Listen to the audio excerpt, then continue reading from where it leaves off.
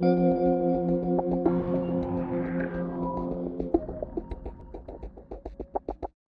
guys, what's going on? It's Kaz. Um, so I'm gonna start my morning sports podcast live on YouTube now, and it'll be available on video form on this YouTube channel, or if you want to go just check out my audio version, it is on Anchor, where I mainly stream, or it's on Spotify if you have either of those platforms. Now, guys, the NBA trade deadline is going on right now, and I wanted to talk on some trades that have already happened and some trades that I think or wish will happen. So I'm going to start with what has happened today. The first decent trade has went down. The Clippers have traded Eric Bledsoe and a future first for Norman Powell from the Blazers. Now, I think that the Blazers have kind of a rebuilding phase because Damian Lillard is kind of their star and has been there for a long, long time. And CJ McCollum is kind of on the market right now with the Trailblazers. I think they're kind of going into a rebuilding phase where they're going to not blow up, but they're going to get some younger pieces and just kind of reset. Not like the Oklahoma City Thunder, just kind of reset and get some younger pieces and kind of rebuild, but not blow it up like the Magic did last year. The year before. But I think it'll be a good year. I think that the Clippers, if Paul George get back by playoff time, I think that they will be able to make a run. I think having your star out there when it is playoff time would be very good because they're used to the playoff atmosphere, and with role players that haven't been there before, it's a little bit harder for them to process that. Now, I think for all the teams though, I think there's the Pacers. They're a big buying team. They're selling team, and they want to kind of like the Blazers, not blow up, but reset. And there's been some rumors about Charlotte trading for Miles Turner and Oklahoma City trading for Domantas Sabonis. So I think Indiana's kind of in the same realm of possibilities that the Blazers are in. Now, flipping over to football, the Bengals are playing the Rams on February 13th at 6:30 p.m. I think I'm a Bengals fan myself, so I'm very excited and very ready to see. Obviously, I haven't been alive as long as some fans have that have been waiting for this for 30 some years. But I'm very excited to see my team make it because it's been a long road this season. The past couple years we've had some good talent but couldn't really capitalize. And then after Andy Dalton left, I was like, okay, this isn't good. And then after AJ Green left, I was like, this is not good at all. And then we got Joe Burrow. Then we drafted Jamar Chase this past year. And when Joe went down last season, I was like, here we go again. Here's our long stretch of losing. And then Jamar came back, and then I saw that Joe came back from injury. And I was like, okay, we got some decent receivers. Maybe we can make it the first round, but we'll probably lose. So I was like, okay, this will be a decent season, whatever. So we get to the first round. I was like, okay, we're playing the Titans. There's probably no chance here. Then we won. So then I was like, okay, we might be able to make one more round. So I was like, okay.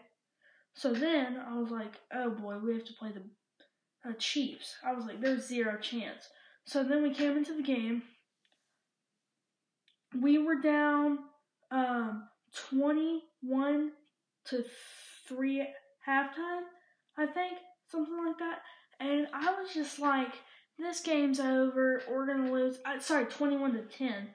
And I was like, well, they get the ball back, and we're probably going to lose. So I was like, okay.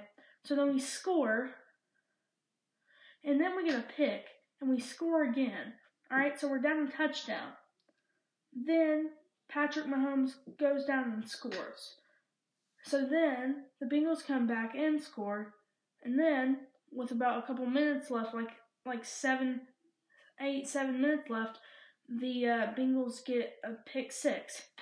And I was very excited. I was like, that's good. So then we go into overtime because Evan McPherson, our draft pick this year, he kicked a field goal to put us up by 3, and then Kansas City drove and put up a field goal. So I was like, okay, we're going to overtime. And then I saw that Patrick Mahomes got the ball, and I was like, this is probably, the end or whatever, because, when Patrick Mahomes has the ball in overtime in the playoff game, he probably doesn't miss opportunities. I mean, I think he's like one of the best quarterbacks ever. But I thought, we really overcame expectations from the beginning of the season. So I was like, if we fall here, that's fine. I mean, some things happen where you have good talent, but then you lose, but that's expectations. And Joe didn't listen to any of that, and we beat the Chiefs. So I was very happy about that. Now the Rams, they had, I wouldn't say a tough road, because they started off really good. Them and the Cardinals, they both slipped a couple losses at the end of the season. Then they matched up. Then the Rams won. So, okay. Then the Cardinals are eliminated. Then the Rams have to play the Buccaneers, because the Buccaneers beat the Eagles that past week. So the Eagles are out. So then the Rams beat the Buccaneers. I was like, okay. And then after I watched the Tennessee Bengals game, I watched the Green Bay 49ers game. I was like, okay, Green Bay's going to come in here, stomp their butts, and game over. Well, I saw Jimmy G had 2 interceptions, and I was like, okay, but they only scored 10 points at the time. And I was like, okay, it's still low scoring. They could come back, but he's also thrown 2 picks, so I don't know if he can come in the clutch. So I was like, okay, this game's close, but Green Bay's probably going to win. So then Jimmy G says, let me throw a touchdown. Let us get a pickup off a punt and score another touchdown. And then Green Bay comes back and scores a field goal to tie the game up. And then with 3 seconds left, the 49ers drove all the way down the field and kicked a field goal to win the game.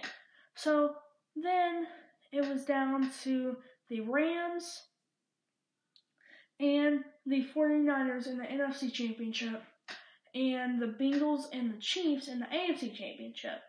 And so then the Chiefs and Bengals ended up, as I said, we won by 3, and I was very happy about that. But I think we did a really good job on picking Ja'Marr, because obviously overlooking all the teams like I did in my Jaguars video like a couple months ago. It's been a while since I've done a video, but in a couple months ago I did a Jaguars overlook video, and I said that Trevor Lawrence probably would be a little bit pressured, and their team isn't that good. Their line probably needs to be a little bit improved. And he would be rushed a lot. Well, he got rushed a lot, and he didn't really have any time to throw. Same with Zach Wilson's Jets. Both of their teams didn't have that much success, and I think it ended, and we probably had the steal of the draft, in my opinion, at least. I mean, we had 5th overall pick, which is the top 5 pick in the draft, but also I think we did better than Trevor Lawrence and Zach Wilson did. But obviously, they were probably on worse teams, so I get it. Rookie struggles. But honestly, I think Ja'Marr had some struggles at the beginning of the season, but except that, I mean, he just kind of rolled with it.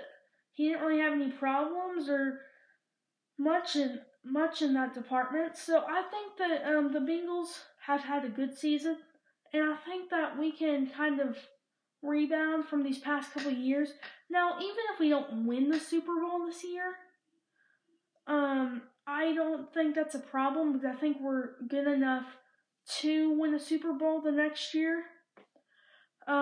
Because the only problem is we're a smaller market, so our salary cap table is kind of loaded right now with our offensive line and different things like that. Because sometimes we have to overpay players because we're a smaller market, but that's a whole thing in sports that all teams are used to.